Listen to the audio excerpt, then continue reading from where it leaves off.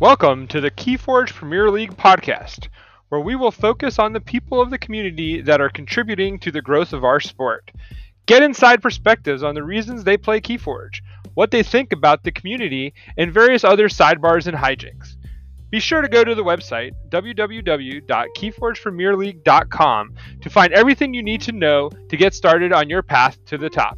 Thank you again for tuning into the podcast, and if you have any inputs or requests, please reach out to us at keyforgepremierleague@gmail.com, and we will do our best to represent the demand of the player base. The Keyforge Premier League is by the community, for the community.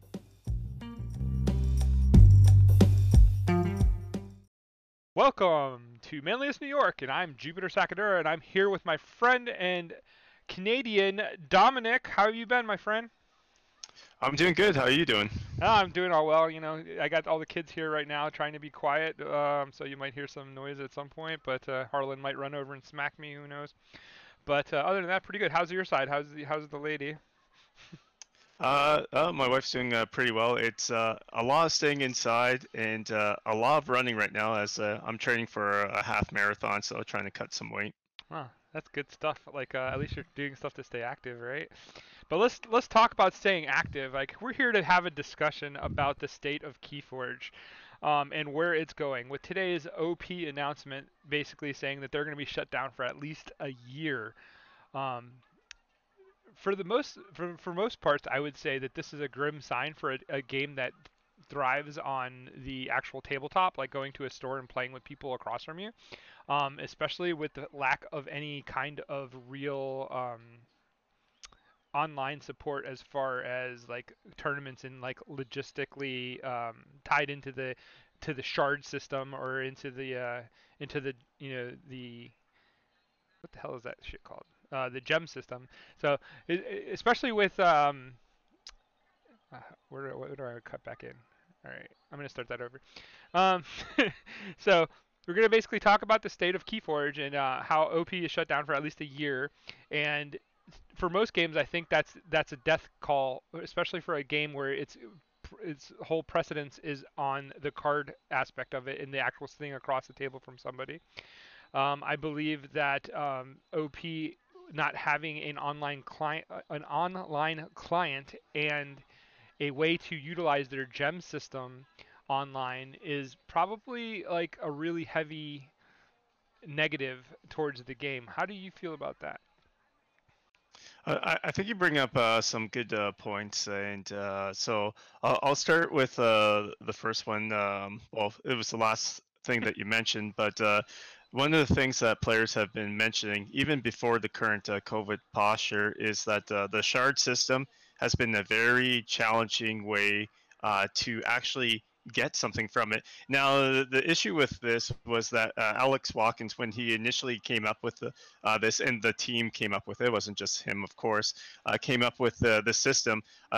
He's mentioned in the Crucible cast and some interviews in the past that he didn't want it to be so much focused on like actual exchanging it for prizes at first, but as players, of course, we immediately associate saying, hey, I scan my deck, I get a single shard for it, and they've told me it's like a Chuck E. Cheese prize wall. I know I'm aiming for that table that I'll probably never get, but it's like a Chuck E. Cheese prize wall. You'll be able to cash in your shards for prizes. So when that came out and people were jumping at the bits, and then a month or two went by and they're like, okay, well, maybe it'll come out soon. And they said, oh, you'll be able to get it at the vault tours, and you'll be able to get the prizes and eventually possibly get it somewhere else. But the issue was more months went by, and the only possible way to get it was at the vault tours themselves. Which is interesting because I'll go on a little bit of a tangent for this because you may recall that one of the first times that we got to meet in person was at the Albany Vault Tour, and there was actually quite a few fellow Canadians. I think we had over 16 Canadians drove down to Albany because a lot of the Canadians really want to spend their hard-earned shards, and now the game has been out for over a year to just put it in the precedence. They want to spend their hard-earned shards and cash in and be able to go to one of the first vault tours. Uh, because we hadn't had any in Canada and still haven't had any because of the delayed posture. So we show up there, and I've actually talked about this in the main Facebook group and other social media spots as well. Is that we showed up, excellent event. The event was tons of fun, but one of the disappointments there was cashing in our shards. Was that a lot of the prizes that they had there was the 2019 leftover prizes. So there was maybe two or three of this playmat, a few deck boxes here. There was a lot of stuff overall, but compared to just the Vault Tour that was prior to that one, I can't remember. I think it was potentially Vegas was the one prior to that. But the one bit prior to that, their prize wall was quite a bit massive. So it felt like the leftovers. And here was Canadians and other people across the world and a lot of Americans that went and were finally able to cash in, and we aren't able to get what we want. So there was quite a few people that were disappointed with that. And so that was just at the Vault Tour itself. Now you relate to people that aren't able to go to a Vault Tour, and it's been a thing that people have brought up, talking about, because it's over 2 hours away from them, the nearest Vault Tour, or they just can't get away. And like a simple thing that they could do, and it's hard. I say simple, but I'm still not sure why for shards they're unable to have a website that you could go to, or just using the KeyForge Master Vault, which is still in beta for some reason, but using the KeyForge Master Vault and saying, hey, you click somewhere on the Master Vault, you say what prizes you would like to collect, and then you can get those prizes. I think one of the ways they could do it is that you could say that you cash in your shards and it goes to your local store, because then it could go through to the actual distributor will send it to your store and you can pick it up. I can't see that costing the company any additional funds outside of maybe some additional shipping fees. Like if you're already going to send organized play kits and you're going to send product, wouldn't this be an interesting way for local people to be able to cash in on the shards? As far as taking a break, so you can tell me what you think of that before I jump into the second point here. I think that the idea is interesting, but the problem that you would have with that is that you still have a lot of people that are in rural areas that don't have a store that really supports them. That's another part of the game, is that like in the initial launch, there were some people that were kind of into it and they bought off and stuff. But I know here in New England, it's like far in between, like where you can find actual stores that are going to give you a weekly event or actually run OP. And I'm in Syracuse, which is a pretty big area, and like the OP scene here is dead already. Like it's already been passed by. The store that I actually was, giving my business to, and I still give my business to because they still try to take care of me. But they had already said even before this all was announced that they weren't going to be doing as much KeyForge, like that they might still order it for the handful of people that are here that play. But like for the most part, there's not going to be any events or any time slots that are going to be slotted by the store for us. We would have to kind of make them ourselves. So with that said, I've like I said, like I don't know how well the store concept would really fix the shard issue, but I do think that the idea of having an online store for it would be a great idea, and I think that being able to have it just mailed to your house isn't really that big of a difference from mailing it to a store. Honestly, if people are going to put in the money to get shards and basically support your product, like you should be able to pay for a little bit of postage and like sending out a prize that they've earned. Um, so I'm in the camp that I think that it should be turned in, even if the prices are insanely high. Like if you up the prices on some of the things because of the accessibility to it, because you don't want to like lose that quote unquote curve of the edge or the profit line, whatever it is that's making this a non-factor.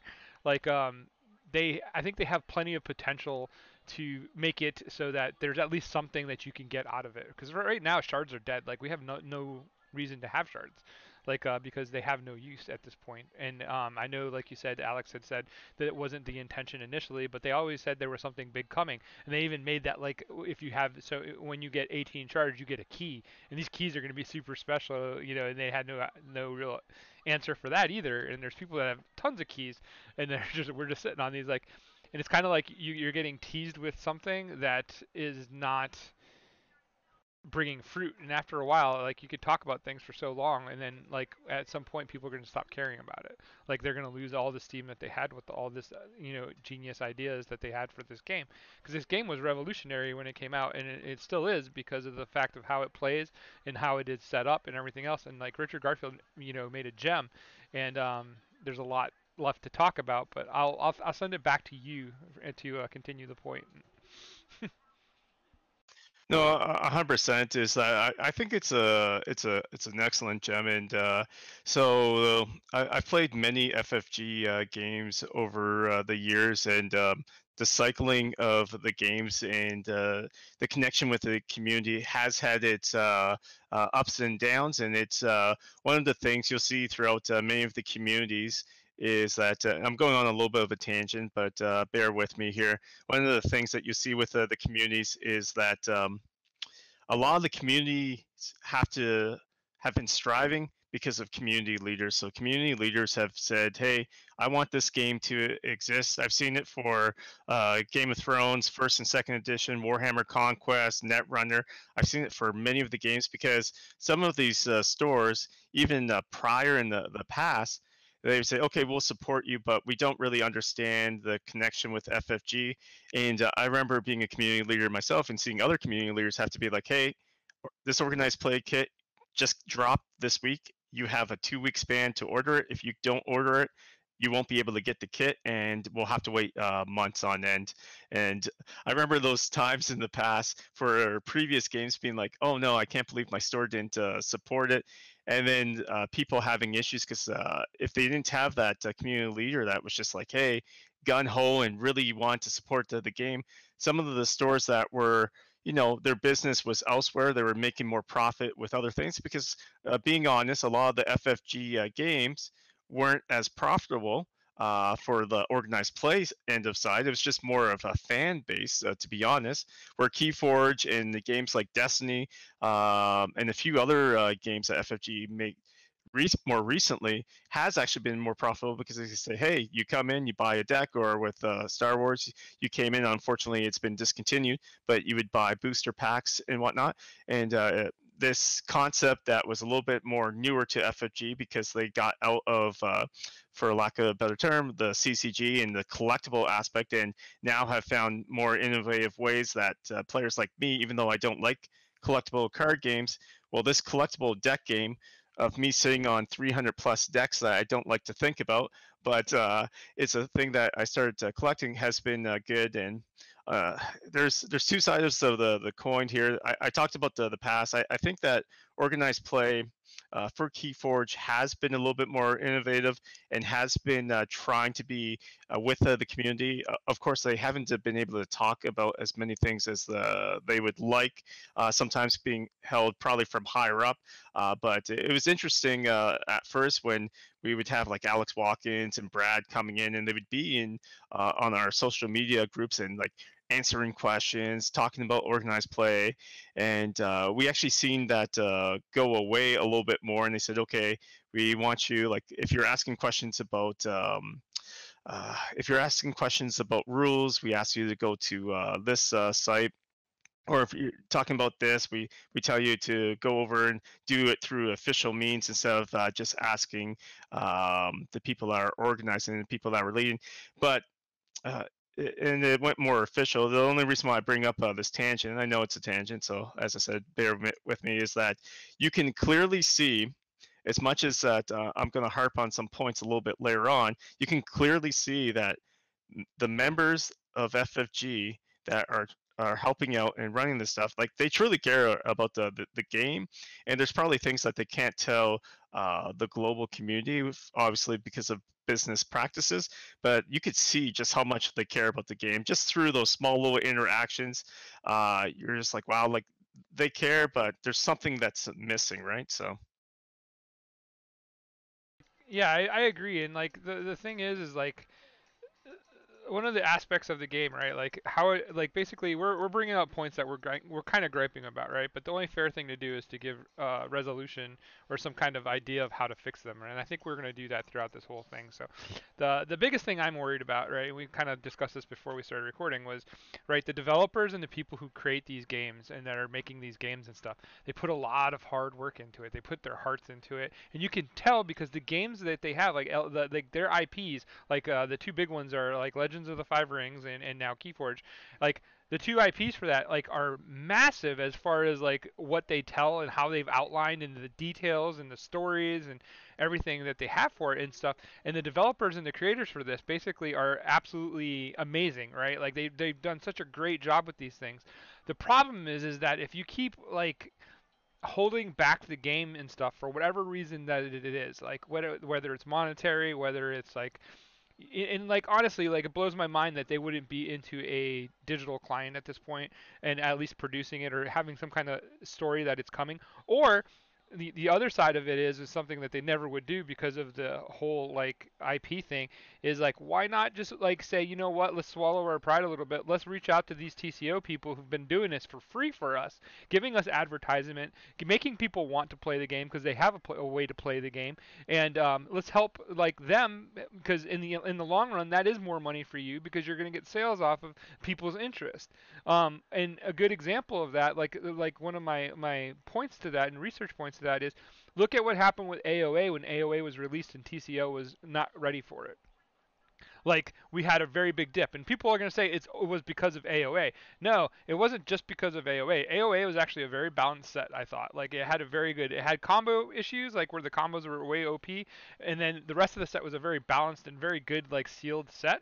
But like it was not as well liked because we couldn't play it online. We could play it until it was already well into the Vault Tour season to like where we didn't really have the time to put the reps in with the AOA decks that we wanted to see how they would actually fare against Coda and stuff.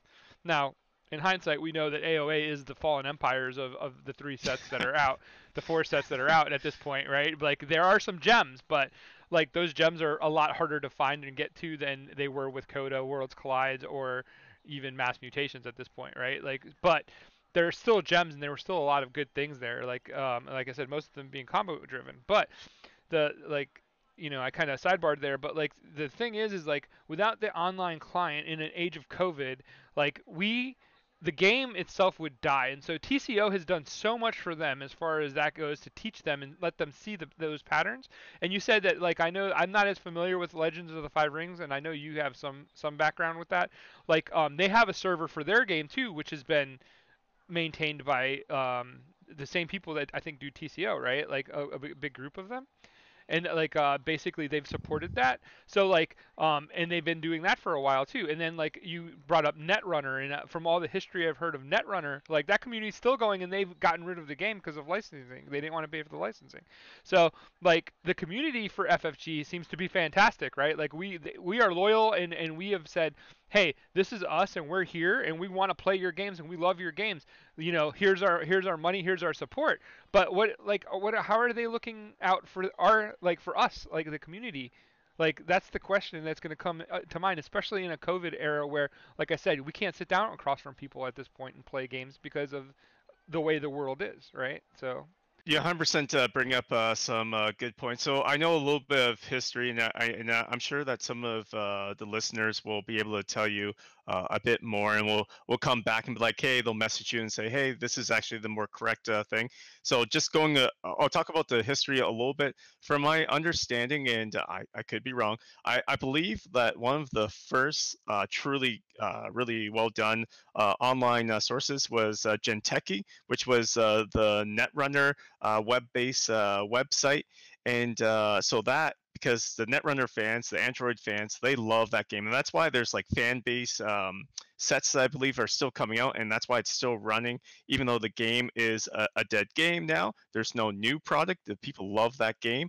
There was Genteki, and there's been a slew of these websites. So from my understanding, it hasn't been the same group of people. There might have been some connection between the two of them, but because the website has been fairly easy to copy and then manipulate for whatever game, there's been one for Jinteki, there's been one for Game of Thrones, there was a Conquest one, and obviously Keyforge, L5R, and so all their major hit games have had these websites that FFG, and they'll never come out and fully be able to admit it.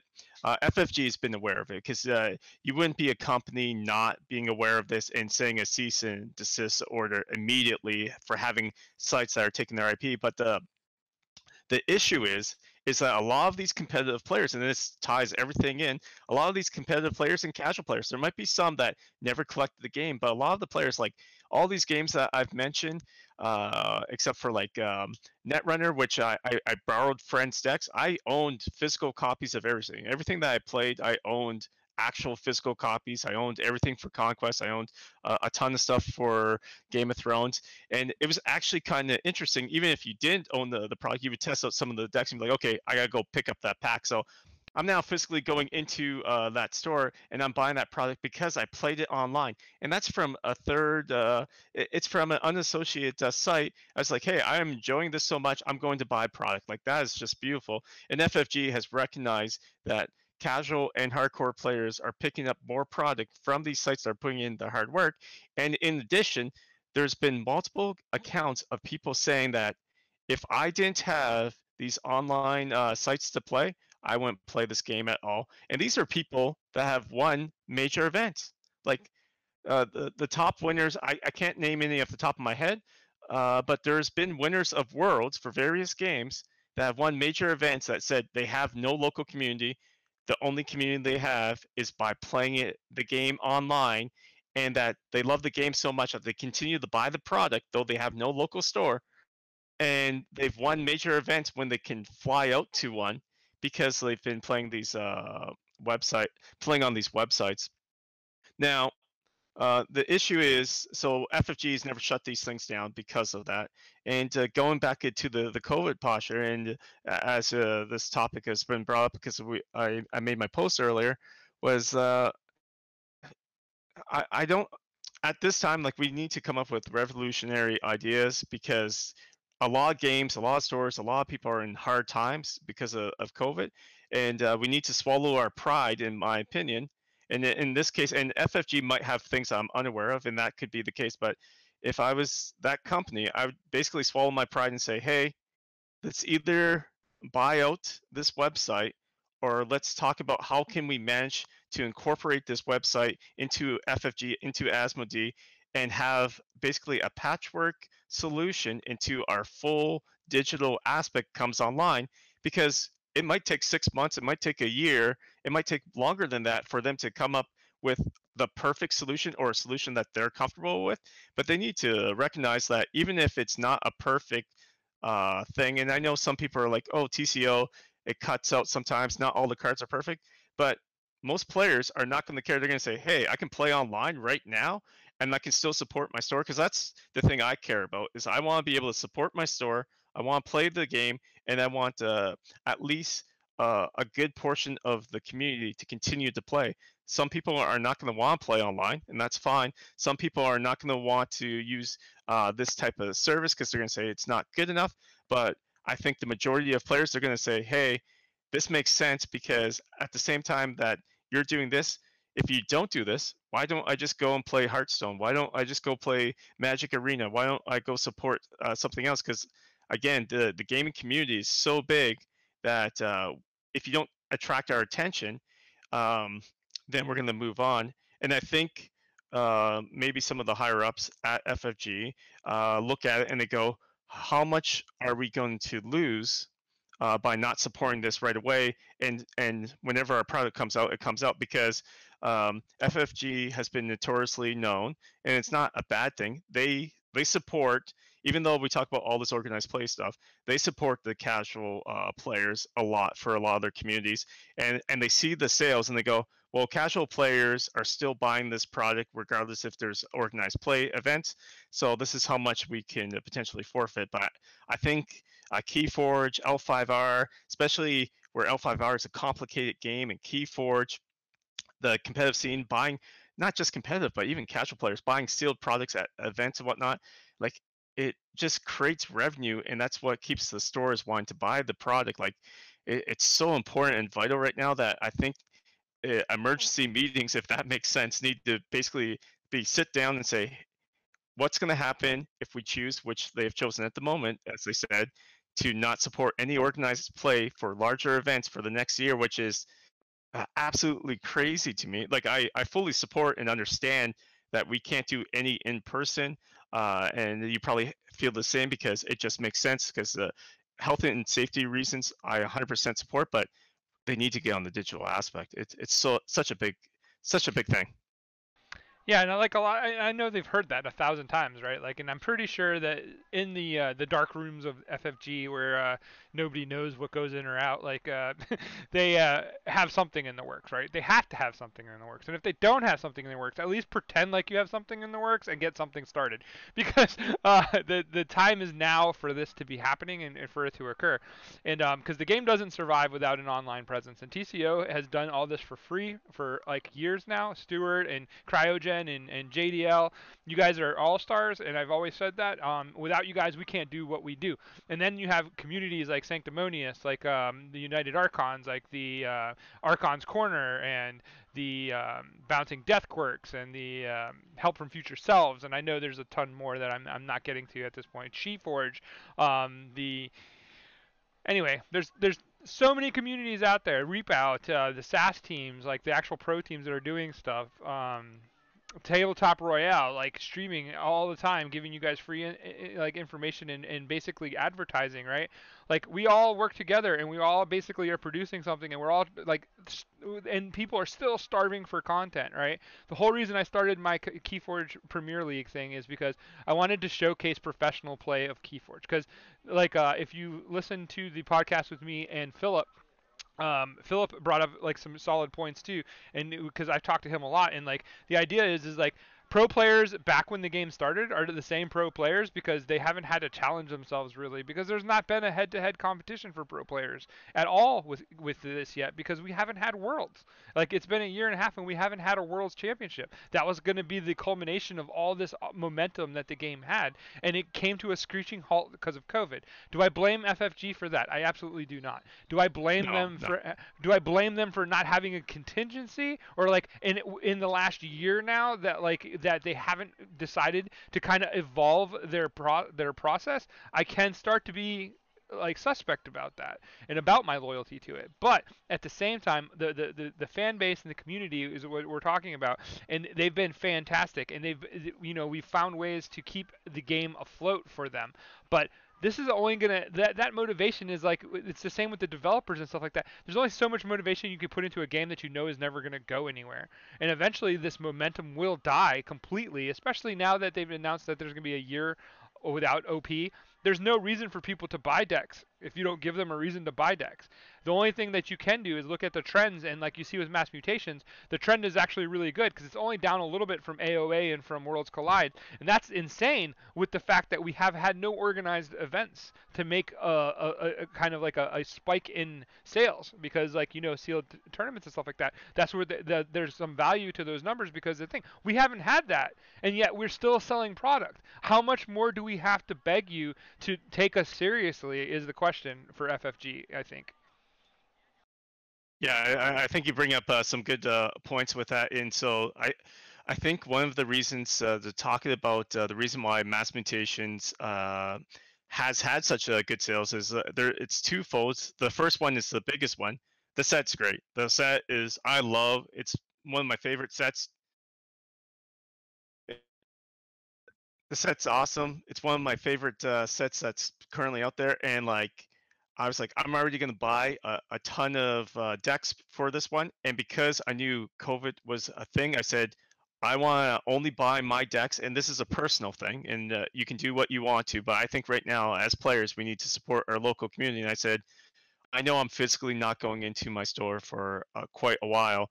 I'm gonna buy as much as I can afford and feel comfortable with. So I did out the math, and I said, well, I'm probably not going in for at least the next 2 or 3 months, how many decks do I buy, and how many decks would my spouse normally buy. So I said, okay, I'll buy this many displays. And then FFG did do one smart thing. They've done some other as well, but the one thing that they did was they're like, all right, we're going to give you 10 times shards. So a few of us crazy players out there said, that sounds great. We're going to buy even more decks. Now, of course, the issue with that is it goes right back to, well, we have nothing to use the shards for still. And I think those two things really helped boost. And I think that the set being really good is the main reason why it's sold so much. But I think that initial thing was a smart move. So they were thinking, saying, "Hey, what can we do?" And I'll give them some credit, and I'll give a lot of people some credit for the COVID posture. It sucks for everything. Like no one's going to have a perfect plan in place, but I think a little bit more transparency and just being open at this point.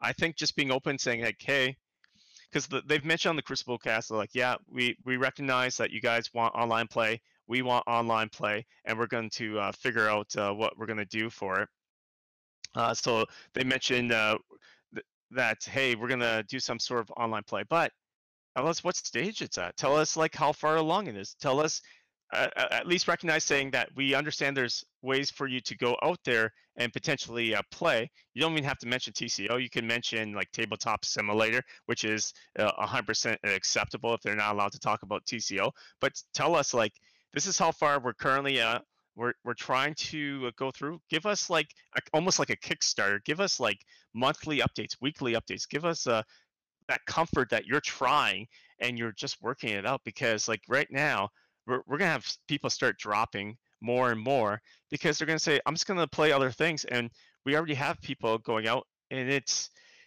gonna suck because even if the game picks back up, everything, say perfect world, everything tomorrow gets fixed, there's people that are permanently gone. They're not going to come back even if the game boomed. And it's unfortunate because Keyforge has been the most open game, has been the most community, like the diversity in Keyforge has been one of the best reasons to stay in the game. Like this game, you see families playing it, like Z's family, not to call him out too much, but seeing that Z's wife plays, he plays, his son plays, like that's great. Seeing that, I think your son came out with you at Albany, that's awesome. Like seeing these families, like, oh man. Yeah, like the gaming community is amazing, and like that's part of the thing that I think is important to address as well, is the fact that like there's so many families that are into this game, and like I mean there's so much vested in this game at this point as far as like what you're getting and stuff. And to talk a little bit about your people, you said there's people who don't come back and that aren't going to come back and they're getting out. That's the thing, right? That I think FFG is missing, and like I'm going to say this bluntly only because, and it's not out of any kind of hatred or whatnot, but gamers, including myself, are very fickle. Once you burn us, we could care less about your game. Like once we feel that we've been betrayed by your game or we don't like your game anymore, like there's something that pushes us or gives us a bad taste in our thing, we have better things that we can spend our free time on. And at this point, like Keyforge is starting to build those kind of rapport with people where they've been like, man, I really tried to make this game work. It's like great idea, like everything about it. Sealed play is great, whatever, da da da. And then, but they're at that point now where they're just like burnt out because they're like, it's going nowhere. It's like being in a car and spinning your wheels and never getting to take off. It's like I can understand the frustration, and I think in some ways they've gotten a bit of a break because of the COVID thing, because more people are willing to kind of wait and say, well, circumstances say that the world has kind of changed. Well, the world is changing, but now we're waiting to see how you are going to respond to these changes, and if you are going to change with it, or if you're going to stay on the same model that has had other games like kind of fizzle out and die out. And then I know you're just going to make another game and expect people to come back to it. But I could tell you from my point of view is like as a person, Keyforge is my first FFG game because I did play Legends of the Five Rings, but it was before they owned it. And I know that like basically because of the lack of support and stuff in other games that I've had, I don't go back to games I quit. Like I have a hard time doing it because I don't find the enjoyment. I've already felt that bad taste in my mouth. And I'm just very scared for Keyforge. For as much as I love Keyforge and stuff like that, I could still see over the course of the next year, if there's not any like strides or something, or people trying to do something, it's going to fail miserably. And this is why I started again the Keyforge Premier League, because I'm really hoping that the amount of content that I put out and the things I do help keep that energy alive, at least to a certain point. But there's going to be a point where resources are going to tap themselves, and it's not going to be worth my time to do this for them, like to do this in the idea that like I can help generate a buzz. That's all I'm trying to do. That's all of the communities out there that are basically running tournaments and stuff like that. We're generating free advertisement, free buzz for your game.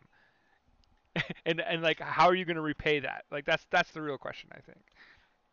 Yeah, I think that's a good point. So I'm a little bit of an old school for this. I'm not too old school, but one of the things I'll bring up is that so I mentioned I've played a lot of FFG games, and I basically what got me into it was that I wanted to play competitive games, but I didn't want money on the line. And I'll get to Vault Warriors here a little bit later on, but I didn't want money on the line. So this was like the perfect setup of saying, hey, I can win geeky promo stuff, but it has a nice competitive play. So I started off, like I said, with Game of Thrones, and so you talk about these burnouts and talking about gamers not wanting to come back. So some of the examples that I can say is that so I started off Game of Thrones. It had already been going for about 5 or 6 years for the first edition, and then because the cards had so many things going on.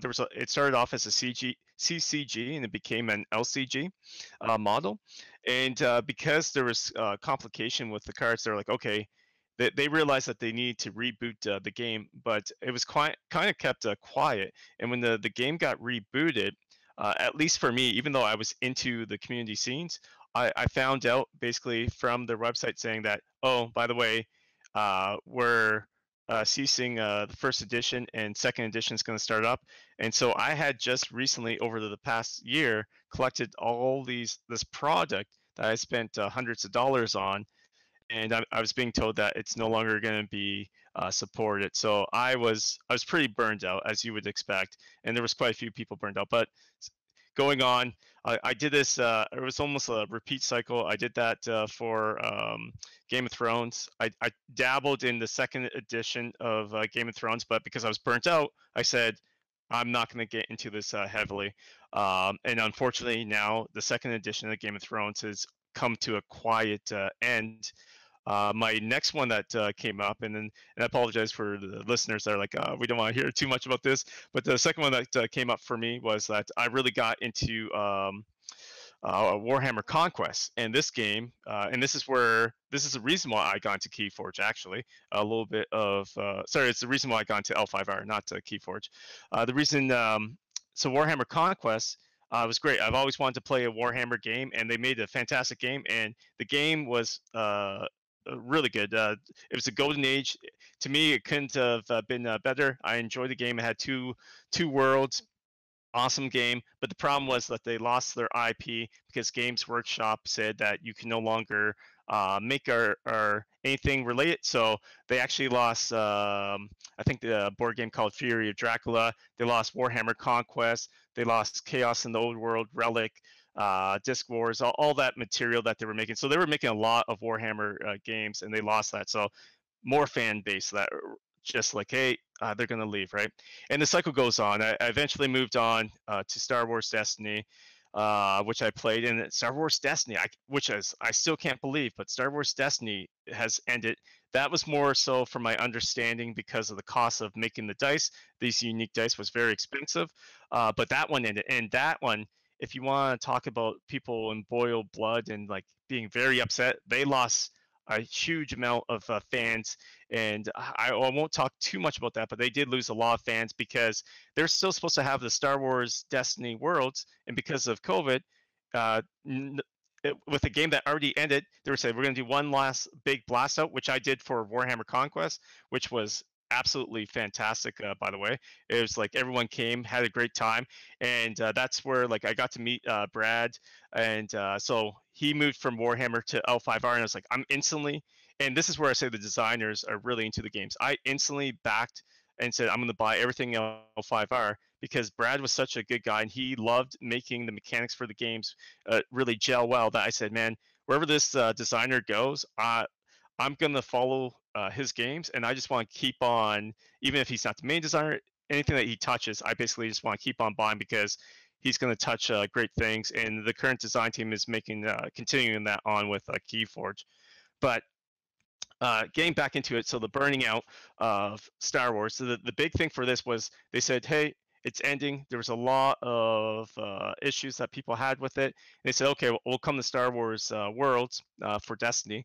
And then due to COVID, I think even before COVID it got delayed. And then due to COVID, Worlds had to be canceled for Star Wars Destiny. So now it's going to be like basically 2 years from the game already being dead for having a Star Wars Worlds. Are they still going to hold it? Not to go into that topic, but like those fans are definitely never coming back. Like there's a good portion of those fans are saying, "I'm done with FFG," and that's unfortunate because they make a lot of great Star Wars games and they continue to make some great stuff with that IP. That's just making the money hand over fist.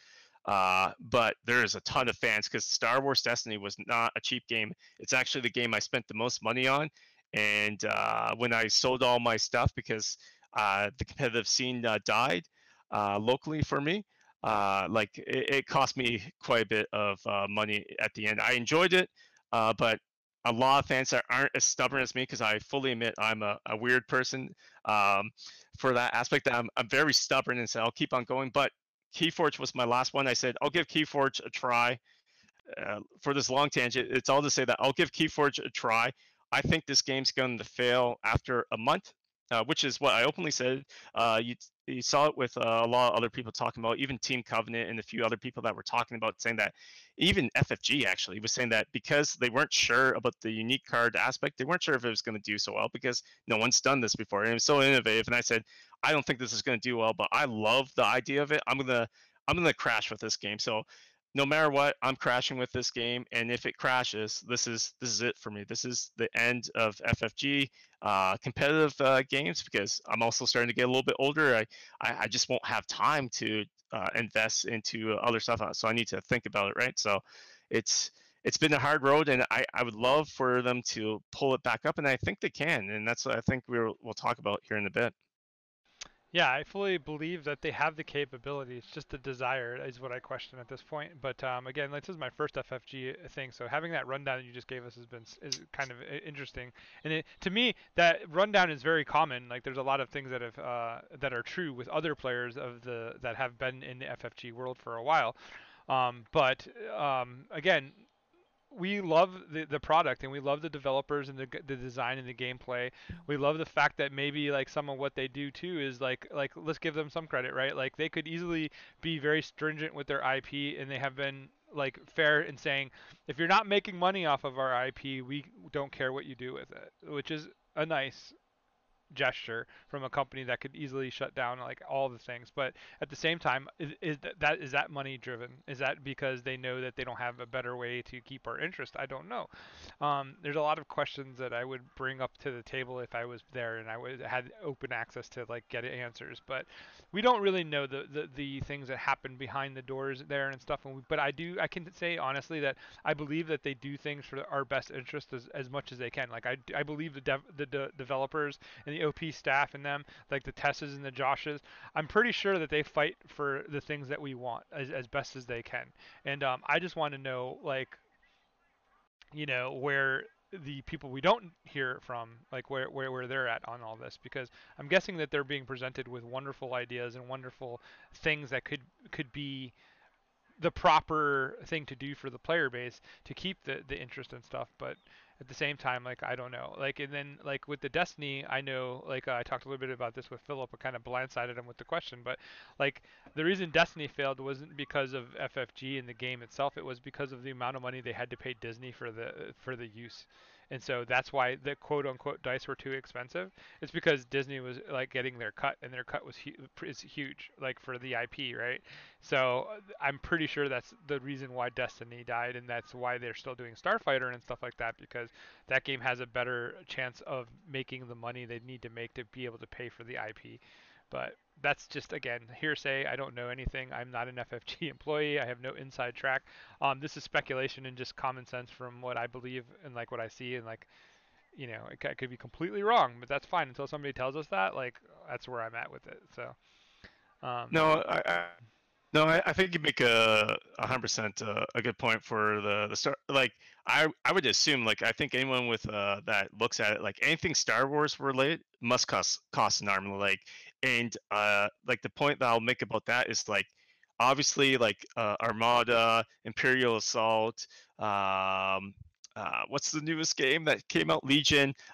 Those games are probably doing well. Actually, I believe when they were talking about it during their like Gen Con discussions, or it might have been a different interview. They were saying that like um, Legion and Imperial Assault, like even it was Imperial Assault was the example. They said that Imperial Assault, even though it lost its organized play, people are still buying like old sets from stores because they love this game. And like it's not a game that needed the organized play. It was actually an interesting game that you could have a semi co-op because it was usually like 3-on-1, or you could have that one-on-one battles, which was the organized play end. And I dabbled in it. It was a lot of fun. But they were saying that basically people loved the IP so much and they loved that game system that they didn't care about organized play. They're like, just give me the product, and they would go to the stores and they would constantly buy, and even buying the old original core sets for that game and whatnot. And I can totally see that the IP, like if it's not making a good amount of money, then they would have to get rid of Destiny, which was unfortunate because I thought Destiny was making them a ton of money. But I only bring this up to get into L5R and Keyforge because they own L5R and they own Keyforge. They're probably happy to burn to the ground. Like they're probably happy. They're like, hey, they're not paying anyone else. They bought all the stuff for L5R. They literally bought all the art. They literally bought all the stuff. So I don't think L5R, and I could be wrong. This is pure speculation. I don't think L5R is doing the best right now. I know I was really big into the game, and the competitive scene is still doing okay. I think casually the game is still selling, but I don't think it's doing the absolute best. And there's a whole caveat I won't get into, but one of the main things is that the complicated aspect of L5R, because it is not an easy game if you're a new card gamer to be like, okay, you got to do all these mechanics. Like it's a long and fun game, but it's challenging. But L5R and Keyforge, they own the IP, so like these these should be their massive money makers because they don't have to pay anyone else. Like and they should be putting in effort. And this is the thing is that I worry about is that are they not concerned about putting in effort because they're like, oh, we don't have to pay anyone, so we get to keep the game, and yeah, we can get by these hard times by just saying, hey, we're looking into it. You know what I mean? Like it. I think what it is it's the story of like a guy that has a garage and it's full of cars, right? And like basically every year you pay taxes on your cars. Well, you have to pay a lot of taxes on your Lamborghinis, but your Volvos really don't have that much of a tax. So your focus is really on your Lamborghinis because those are the things that are basically taking money out of your pocket, right? So like the upkeep and stuff of those cars is way more important than the rust that's collecting on your beaters, right? And I know that's it's a crazy analogy, but the idea here is like they have like two very solid IPs in Legend of the 5R and in Keyforge, but I don't feel that they feel stressed about that because there is no stress because they're the people that can let it burn, let it go, keep it, hold on to it, resell it later down the road to Wizards of the Coast or somebody who buys it and sees the value of it. Like I don't know like that those when you have those kinds of IPs and basically you're sitting on them, like I'm pretty sure like having these crazy awesome fan bases, like even the Shadowrunner, like going back to that, like the Netrunner or whatever it's called, like that game, I could see them revitalizing that at some point and basically going, hey, we have the game, people love it, you own the IP, we'll sell you the game rights to make a bigger buck in a shorter amount of spending, right? Like basically, it's like a fallback sale, like that they could probably try to negotiate or make. Hopefully, that's not what they're doing. Please tell me that's not what you guys are doing. But I understand the business side of it, and that's kind of like where like it would be happening with these IPs. Like the games are popular enough, they have enough people behind them, and the same reason they bought the Legend of the Five Ring IP to start with was because people love the lore. Like it has a rich, very like awesome story and like a lore behind it. And those kinds of games always have value somewhere, and like you can always pitch them to somebody that has the time or effort or money to do that. With KeyForge, they created this out of nothing, like with Richard Garfield, like amazing, and like the people have been amazing, but the game itself is stuck in a place. But the interesting thing about this game is like think of how much like somebody like Wizards of the Coast or a bigger name like a Hasbro or whatever would pay for it when it has all these unique elements and it's already ready to be it's primed to be an online game.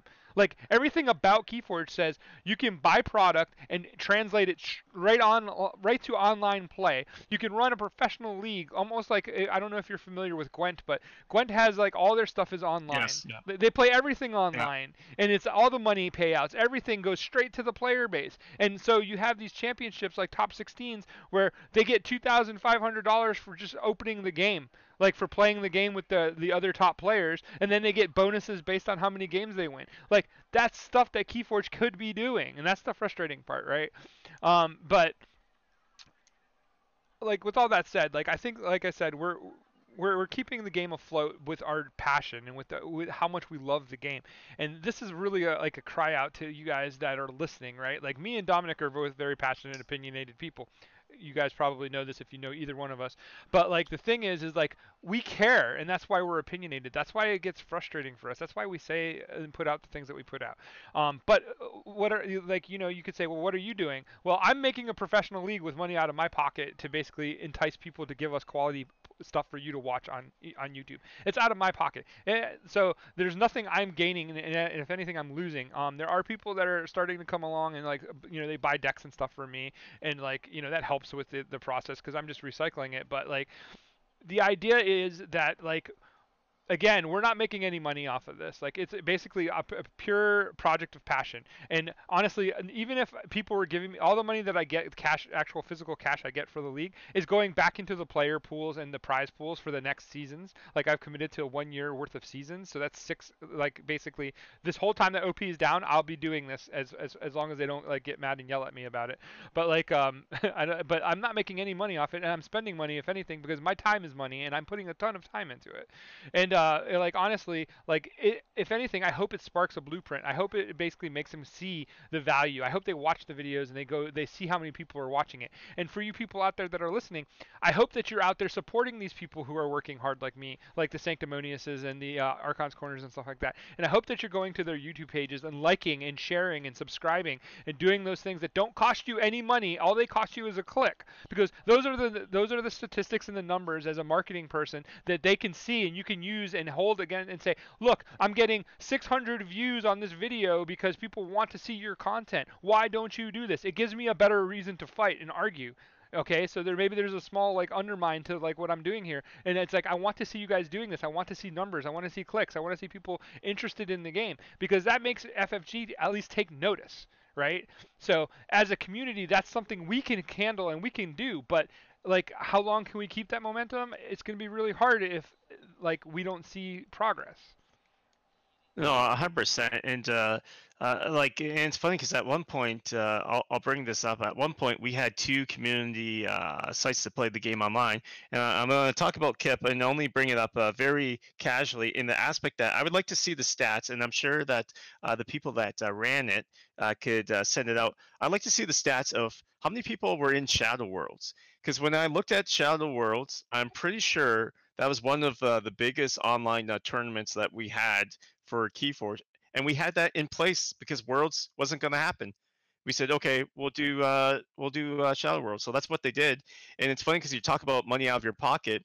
Not to put them on the spot, like I asked them and I was like, well, how much was this? And they told me like they actually the person that had that website, they actually lost money running this Yeah, website. They didn't make any money at all. They lost money, and it wasn't like a small amount. Like when they told me the amount, I was like, oh my god, they must love this game because I wouldn't have invested that much money coming out of my own pocket because that's craziness. Like, but this person loved the game, and they said, this is what we want. I'm willing to spend my own money to keep things afloat. Like, this is crazy. Like, the community is so driven to trying to help things out, and yet we're getting the silent treatment. And this brings me back to the announcement that we had just a few hours earlier today that organized play is canceled for a year. Why was it? Why was it just a written announcement?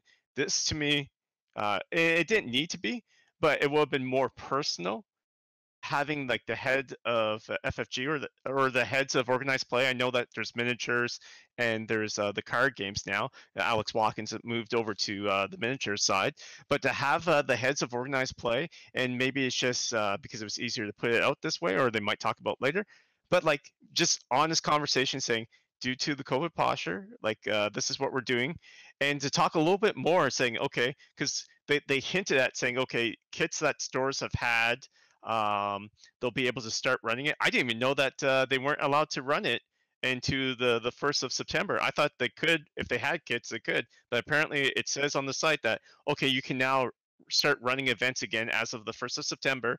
And then on the 1st of November, you'll be able to order new kits. Hopefully they start coming out and saying, are these like actual new kits that they can order? Are these, what's going on with that? Because to go on a little bit of a tangent with that, we were only a third of the way through, if you recall, of the last promo decks that we were supposed to get for Keyforge, for example. I don't even know what the art was, because we did that entire month and we never found out what the art was for the first month, and we don't know what the second and third month. Like we never got that. But that seemed like it was before COVID. Like what happened with that? Like there's so many things. Yeah, and the thing is like you would think that like if you like this shutdown has been going on for a while now, so you knew that there was a very good chance that it was going to continue, right? And like if I was going like let's say like six six months from now, like the league isn't doing what I want it to do, and I don't feel it's worth my time anymore and stuff like that, I would owe it to my people to come out and say, I don't have the time to do this anymore. These are the reasons that I'm leaving the league and this and that, whatever, blah blah blah. But before I did that, I would do my due research and say, hey, does anybody want to take this over for me? Like, does anybody is interested in keeping this going before I stepped out, because I know that people would be vested in it in some way or another, right? Like and like the thing is like there's always a time for that. And the thing with this, I guess with the sidetrack from that with this OP thing is like I don't understand how they couldn't have announced it and then said, have like been able like, hey, we know that this is going to be a crap announcement for our community and they're going to be bummed, but how do we pick up their spirit? What can we do immediately that would give us some kind of impact, like positive impact to go with this negative news, right? Like an online client would be nice. Even in announcing that we're in the process of looking into this, like just something like minor like that would have been nice, but no, it's just, oh, by the way, guys, OP is canceled for a year. That's Yeah, what and yeah, and I 100% get it, because it's complicated, because the one thing, and I realize it, is a lot of the miniature games, they're not going to have an online client, and I 100% get that. Tabletop Simulator I have no idea, but might be able to run like Imperial Assault, Legions, X-Wing and stuff. Maybe. I think some of that stuff can run on Tabletop Simulator. It'd probably be a little bit slower. But so I get that the miniature games, but just saying like, hey, this is the stuff. And like, so what's interesting, and I'll give a shout out to, and hopefully they don't get mad at me, but I'll give a shout out to Asmodee Canada. And Asmodee Canada did something great. So while this was happening, we were supposed to have our grand championships. Actually, I think it was going to be either like next month or this month. I can't remember off the top of my head. It was coming up fairly early, actually, for our grand championships for this year. And so when COVID happened, we were one of the first ones that got hit with this. And what they said was they actually, and you can see if you go onto Facebook and you go to their website, they said, hey, they talked to the fan base and they said, we're not going to be running grand championships at this location. What do you guys think with the COVID posture? What do you guys think of alternative solutions? Give us ideas. They actually asked the community for solutions and ideas so that they could add that to their brainstorming and thinking of alternative ways. And I sent them probably way too much information. I sent them like 2 pages saying, here's ideas. I recommended TCO. I said, hey, I don't know if you guys are allowed to do this, But I would recommend, if you still want to run it, you can run it through TCO. You can send the product to the local stores that the people would have gone to anyhow, or directly to their houses. Because yes, as you mentioned before, people have gotten prizes directly to their house. It's happened for Star Wars Destiny. It's happened for Game of Thrones. It's happened for Netrunner, various games. And in the past, that was due to their error of the kit didn't arrive when they got to the tournaments, and people still showed up and they still played the tournament, and they didn't get the prizes until like a month or two later. They were still happy. They're like, they eventually got their stuff. So getting back to this, like Asmodee Canada reaching out, I thought that was great. Asmodee Canada has been trying to put effort into it. And so, for people that are unaware, Asmodee Canada, yes, they're part of Asmodee, but they're also the distributor. It's now moved over to Line Rampant for us Canadians, but they are the people that run organized play within Canada. And so, them reaching out as being part of that branch and saying, "Hey, we recognize that there's issues," and they said, "Here's they like to come up with ideas," and they got the players involved. That was great. Unfortunately, the end result, and they were honest about it, the end result was, and I posted this on the Facebook when the announcement came out, was that they said, for the end result was that unfortunately they were canceling all organized play within Canada, and we found out this a month and a half ago, about, I think. So we found this out pretty early, and they said that we're canceling it because of health reasons. And we said, as players, we recognize, we appreciate, and they said as soon as things come back online, we'll let you guys know and we'll keep you involved. And that little simple, at least talking to us, was massive to me. Like, as a player, that's massive.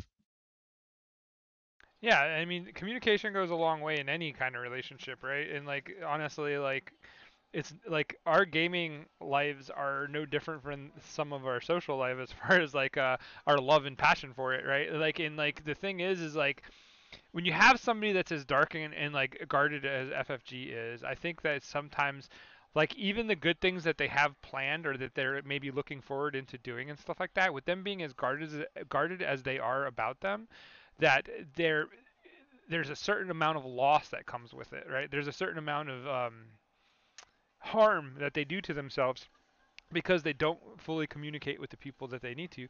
And in the communication process as well, like the other side of that coin is that like anytime you have good communication, you have somebody that's like transmitting a message, it's going through a medium, it's being received at some end, and then the reception has to process it, and then there has to be feedback. And the feedback is the most important thing in the communication cycle. And a lot of people, that's where they fail in communications.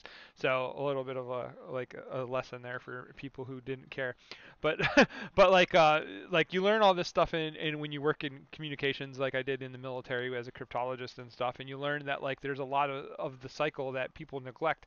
And I think that a lot of times with companies and businesses like this that are in the gaming industry, they're so guarded about their IP and about what they're trying to revolutionize and what they're trying to do that they kind of tend to lose like the biggest assets and the biggest things that are going to get them farther in the community. And it's that player feedback. They either ignore it, they like listen to it quietly, but they make it sound like they're not listening. Like this kind of how I feel with FFG sometimes. But like at some point people start to feel unappreciated just like in a real relationship, right? Like they feel like they're being cheated on or they feel like they're being taken advantage of, so therefore they basically start to burn the bridge with that player. And I think that's why players are hard bent, like when you leave a game because of a bad feeling, you don't go back. It's because it's that kind of breakup. It's like a vicious breakup, right? So I don't know. Yeah, I 100% get that. So I actually want to give one of the FFG employees a little bit of a shout out here, and that's it's going to be, and people are gonna, it might be controversial, and that's fine. I don't care. This is my own opinion. It's biased, but I'm going to give Matt Holland a great shout out because he was going on. If you go onto some of these Facebook groups and you go on the social media groups, he's on the L5R group. He was on the Star Wars group. He was on a bit of the Keyforge group. He was on a bunch of the groups, and he kept on giving updates after updates about like, hey, this is when the kits are going to come in. I apologize. Yes, they're a little bit delayed. This is what this is happening, and this is what's going on. And he would constantly be the face person. And there was other people as well, and I'll mention them here in a second. Some of them as well. But he kept on coming out after a history of years of fanboys of FFG and fangirls as well, fan people, I should say, of FFG games. And where they had a policy of basically just not mentioning anything of that quiet aspect you're talking about. And he would come on and he would say all this stuff. Unfortunately, he got, and I think this is where they went back, and they'll talk about here in a bit. Unfortunately, he did get some flack, like when people got passionate and they didn't get the answers they wanted to hear. I think, because there was too much, like, they were attacking too much the person, particularly thinking that it was this person's fault, but they were just the communication aspect. And like, he's done so much work. I couldn't believe it. Like, I would always give a shout out. He had to make hard announcements about like Star Wars Destiny, I believe. He was one of the first people to mention like Star Wars Destiny. I could be wrong, and people can correct me. But he mentioned like, hey, the game is no longer going to be supported, and he brought it up. And like, we saw this as well with Josh, Alex Watkins, Brad. We've seen a lot of the people on the Keyforge community, and this is where I talked about that when we first had that community. If you go back into the Facebook group and you look at the first like 4 or 5 months, there is so much community interaction that they have, talking about like, hey, this is when things are going to start happening. And it was a very much, they had their, I'm not sure if it was like work profiles, I believe it was, but they had their profiles and they were communicating. And like, you would see me in the post, and you can find them. I'm like, oh wow, I can't believe you guys are communicating so much, because even in Warhammer Conquest, and like just a year or two prior, there was very little communication that I believe they were allowed to do, and they were starting to open up, and they were starting to have that more invested communication, that back and forth, and showing that they're listening to players instead of just quietly listening. And even if they're not giving responses, I think that was important. I would actually like to see that come back. I understand why it's gone away a bit, because people were tagging Alex, they were tagging Matt a lot for like, hey, and like, I just tagged Josh about the post about organized play being canceled. So I get it, but I try not to tag people too much. But in this case, I think it's so important to talk about. I felt the need to tag them, and so I don't know, what's your thoughts about that? I I think that in the beginning of the game, I thought communication was great. Like, that's part of what I liked Keyforge even more, was that I got to listen to Brad and Alex talk about the game and the passion, and I got to meet Alex in Albany, and like, great dude. Like, I had enjoyed my time thoroughly there, as you know, and like, I was getting around, getting to meet people, getting to put like, you know, putting faces on people that have been listening to me for like since the beginning and stuff. Because I mean, I'm a day one guy, right? Like, I was one of the first people to actually make media for Keyforge and stuff, and I've always had the bigger aspiration of being a media person for Keyforge than a professional player. I think I could play with the professional players and stuff, I have no doubt, but like, I really enjoy watching the game. I enjoy like seeing the interactions, and I like explaining and teaching things to people and stuff. And I think in the beginning with Brad and Alex, like, they both did a great job with all of that and stuff. And I don't think that I think once Brad moved on and Alex got moved over to the thing, we kind of lost our face and stuff. Not saying that Danny and Josh and Tess and stuff haven't been great and stuff like that, but again, that was like another blow of like something that was working and that they changed, and like, I don't know why. Like, I don't understand why. And maybe I mean, like with, Brad moving on, there's probably things that he wants to do, and stuff. But like, even like when Dr. Garfield was on their show, like Richard Garfield was on their show saying we have to have this Vault Warrior thing to make this game successful, because if you don't put money behind it, like, people will lose interest and you won't have the highest level of competition, right? That's kind of where I got motivation to build my league, because like, I really want people to play at the highest level, and I want people to feel like there is a chess game going on, right?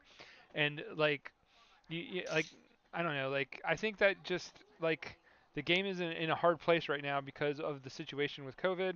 I think the game is in a hard place right now because like FFG has been too guarded with the things that they're doing, and maybe not progressive enough with the path that they have. And I'm hoping that all of this is absolutely wrong, and they like spit in my face and go, "Ha! We had this all along, and we were just waiting to surprise you guys." Then I'll be the first one to come on and say, "I'm sorry, I was wrong. They were awesome." Like, but I don't feel that that's gonna happen. Yeah, no, I totally get what you're saying, and I think that so what's funny is I talked about already how like I'm not a cash person. I don't like. I came to FFG games because I don't like cash prizes, but I 100% recognize that it'll bring the influx of players that it will bring. Like, I remember when I saw the Vault Warrior, to go on a little bit of a tangent with this one, is I saw that Vault Warrior, and I was like, I was blown away. I was like, this looks like it's straight up Vegas. And like, they're like, we'll fly you down. Like, the top players will be coming down, get flown down. And it's like, I think it was like $250,000. Like, man, that prize is insane amount. And they're showing it, and like the video quality and everything was a little bit cheesy, but I was like, man, this looks insane. And I was like, when the Vault Warrior series starts happening, and I still believe this to a degree, if the Vault Warrior series, if it gets picked up and they're somehow able to rejuvenate and get that, the influx of players, and I don't want to talk about too much here, but the influx of players from having that cash prizes is going to be insane. It would be crazy. What I would like to see, to go on a little bit of a tangent, one thing that they could do, and here's like a free bit, is that if they can somehow get the online aspect going and they were able to do like a Vault Warrior light, or at least a light cash tournament, people would go crazy right now for that. I think, at least.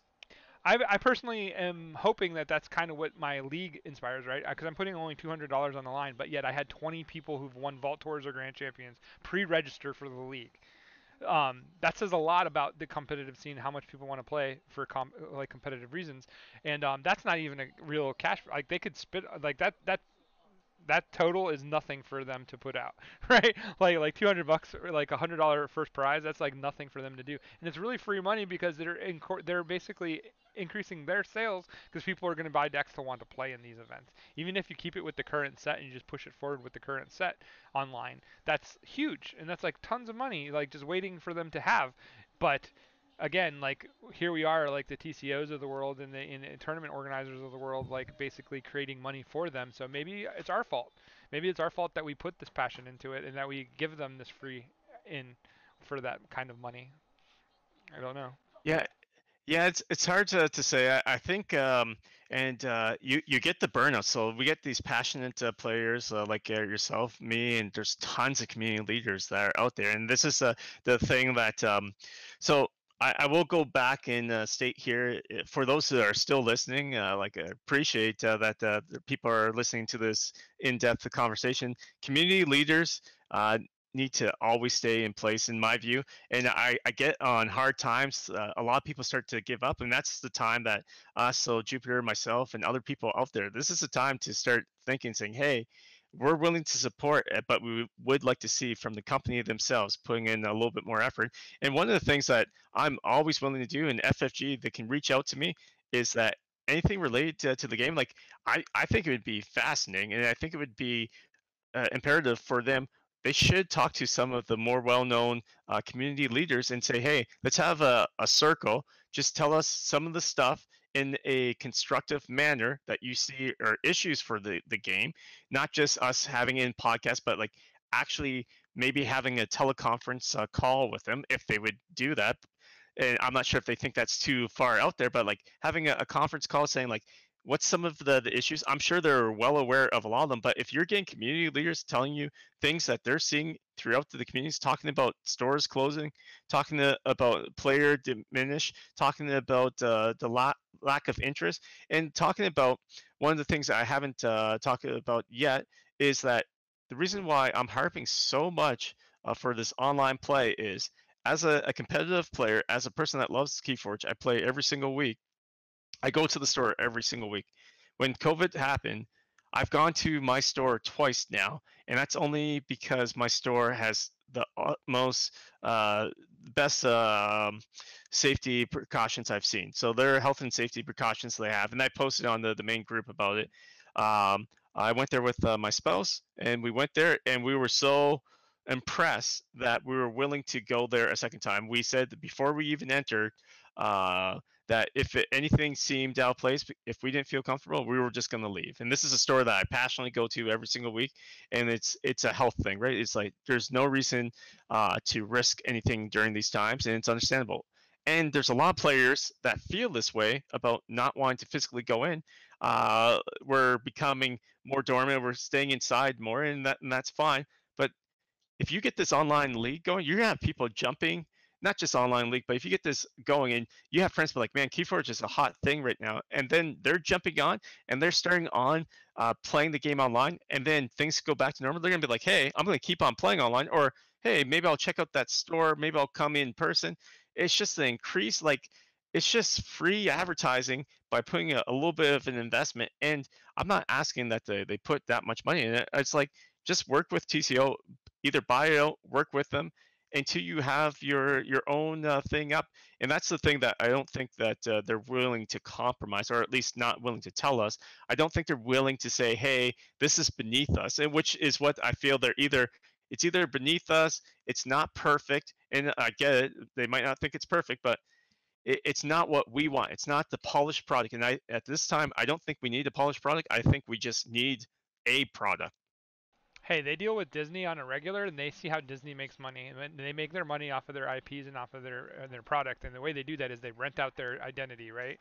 So with that said, I think that there's something to be said there, right? Like and part of that would be maybe like even with the TCO deal is just saying, hey, we're willing to let you use our stuff, and basically we're going to support you now. We're going to push you a little bit, but 80% of this is ours or 60% of it's ours. Like they're doing this for free, so I'm guessing that like they wouldn't really, as long as they were allowed to go by their own means and not have to do things like get pushed around by them. Like I'm pretty sure that they would be more than willing to be like, cool, give us the little bits that we can, and then how do we monetize this for you? Like how do we run tournaments like with buy-ins and stuff for you that like we can actually do, because people will come to that. They will pay to be in tournaments. I promise you that. I promise you that they would do that, and I'm sure that the profit levels would be good because people want to see it.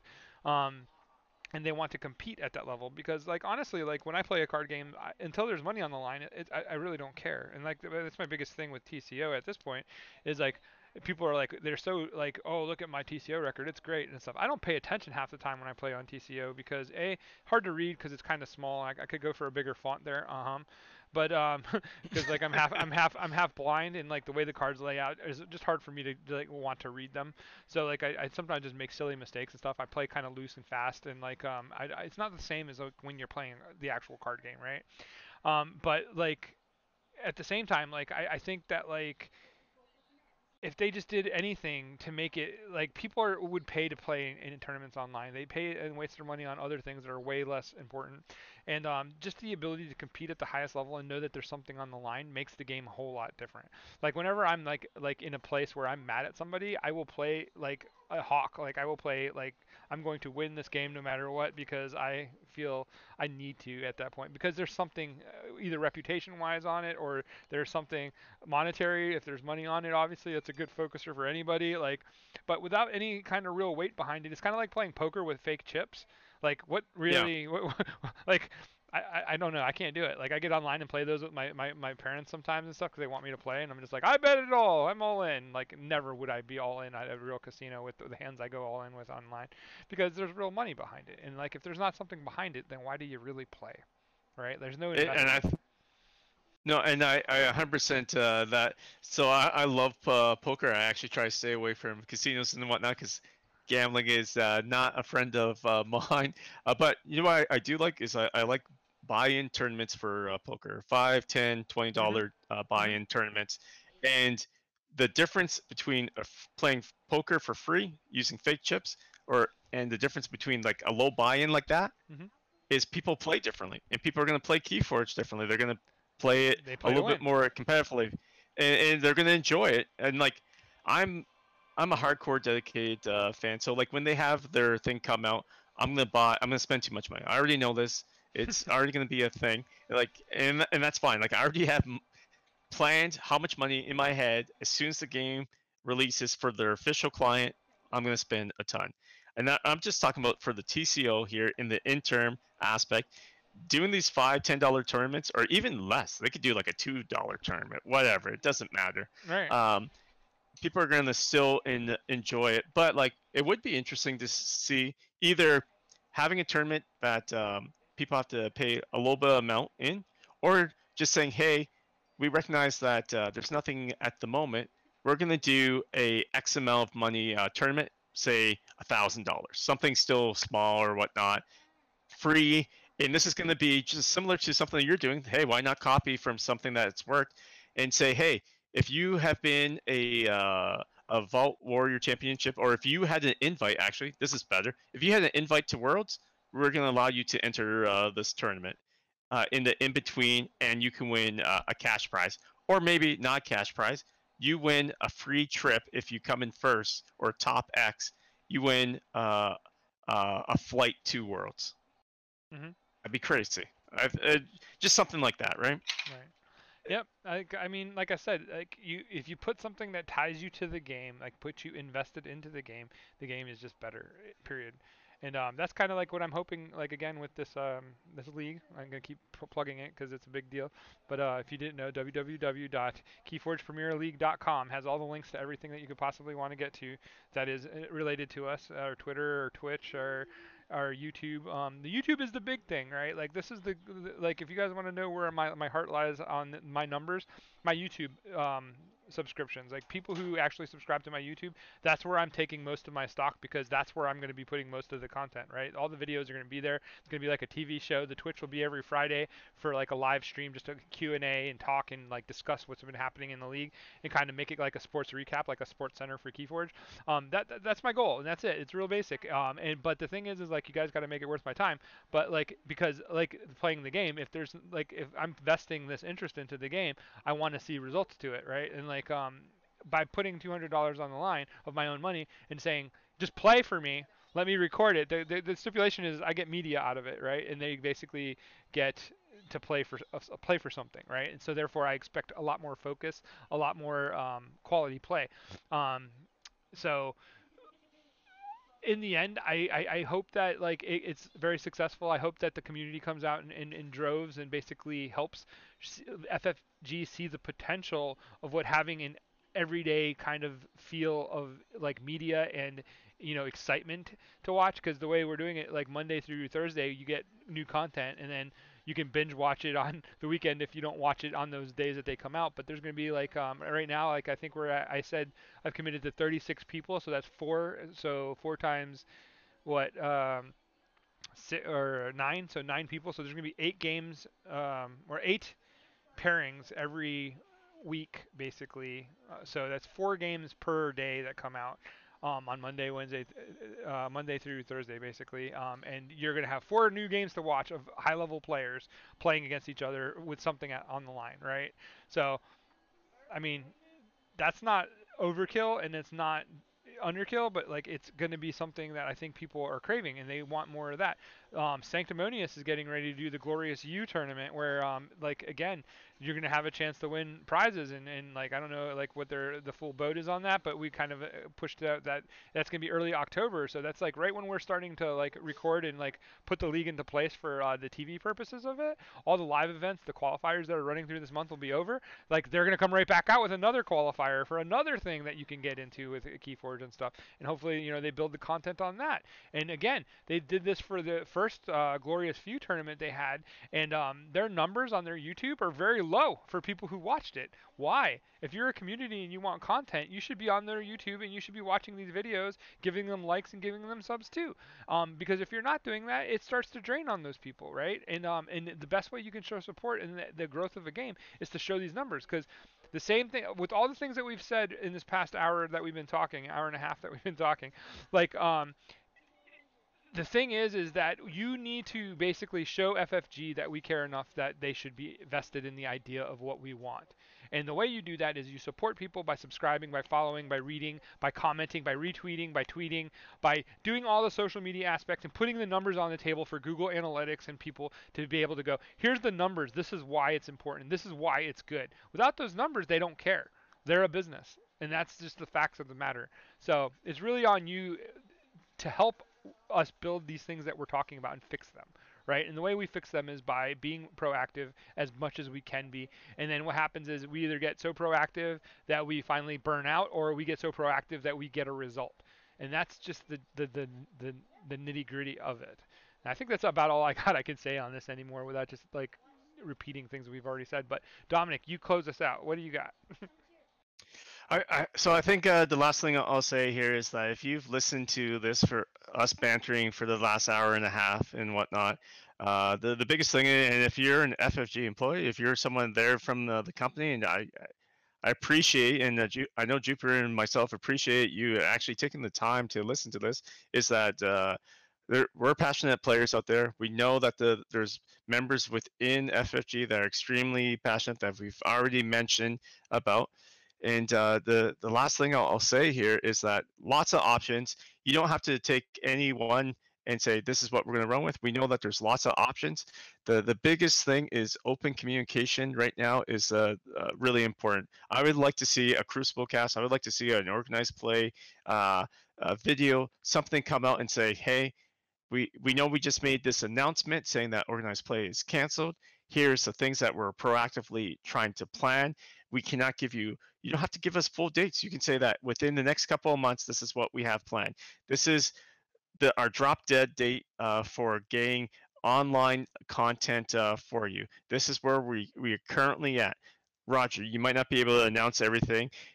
Tell us, are you willing to use TCO? Are you willing, or are you only going to use your own product? How far away is that product? Like we, at this point, as players, we would love to know. And I know that there's a fear within FFG, most likely, and it's a legitimate fear that potentially telling us that you don't have any product, and I'm not saying this is the case, but they might be worried that, hey, we're still a year away. Like, could you imagine? So if they said that they're a year away from having an online product, people are going to say that's unacceptable. But be honest and say, like, can you use TCO then? Can you buy that out? Can you mold it to what you need as an interim thing? Or can you use other sources? If you can't take that stuff, talking about these online tournaments, are you willing to put onto your pages here? There's supposed to be a KeyForge page, which I know that's a little bit of a tangent, but we never did get that yet. Can you put onto at least the FFG page, like some of these events that are running, like, hey, we got a lot of people that are talking, they're going to be commenting about these online games, like more content, any type of content at this point, talking about organized play, keeping people in the loop, making sure that we're engaged, making sure that the community stays happy, because right now we want to play the game. You made it an awesome game that we love playing. Don't burn your players out. Keep the community striving is all I got to say, really. Yep. With all of that said, here we are, like an hour and a half in, and you guys are still here listening. That means you care enough too. So don't be scared to say the things you need to say. And like, you know what? Maybe sometimes you say something that ain't necessarily gonna go off popular, but it's not the time to be popular. The time is to be honest, right? And like to basically say what you feel and how you feel it.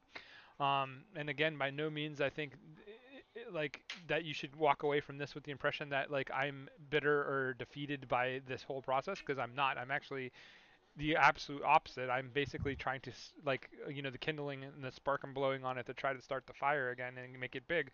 I want it to be a bonfire. I don't want it to be a flake out. So um, that's that. And as far as that goes, and like I think Dominic, he has the best interest of communication as well at heart.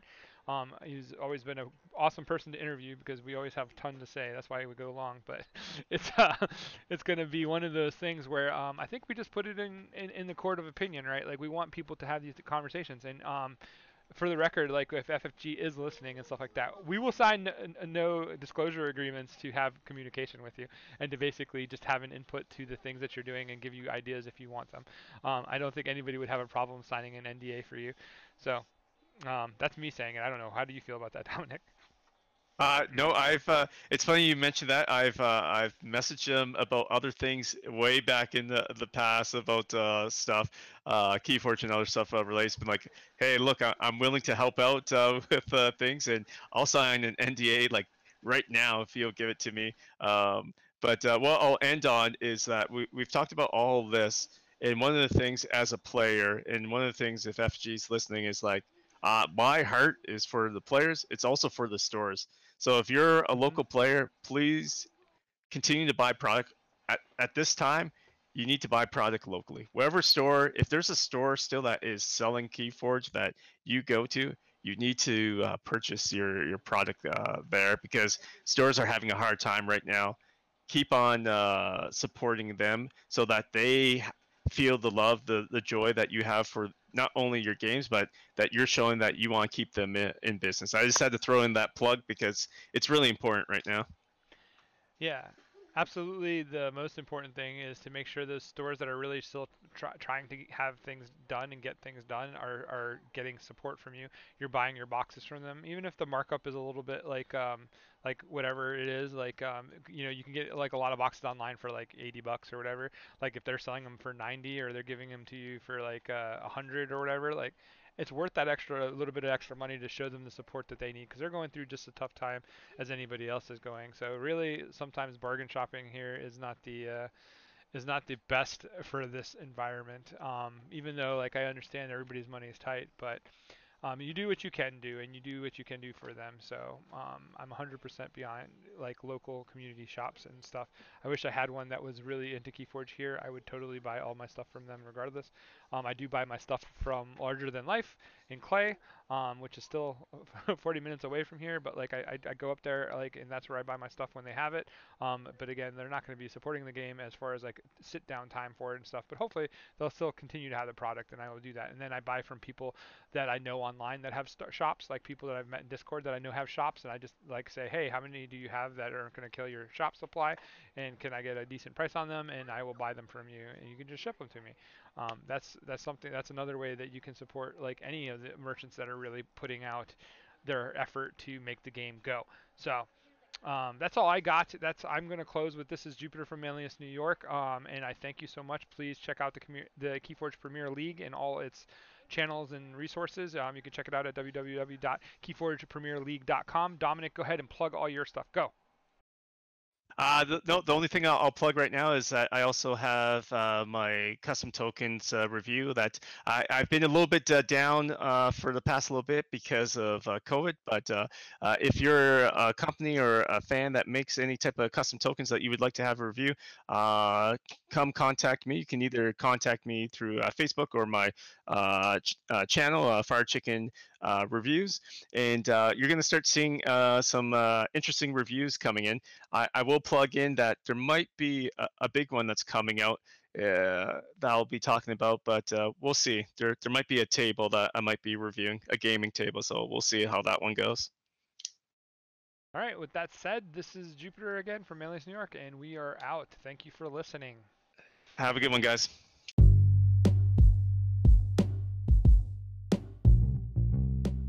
Thank you for tuning into the podcast. And if you would like to be part of the conversation, reach out to us at keyforgepremierleague@gmail.com and join the show. Without you, we couldn't be us. Check out www.keyforgepremierleague.com for links to all our content, including learn to play videos and critique on gameplays. No matter what your level is, you are always welcome. Be a part of it. The Keyforge Premier League. Get there.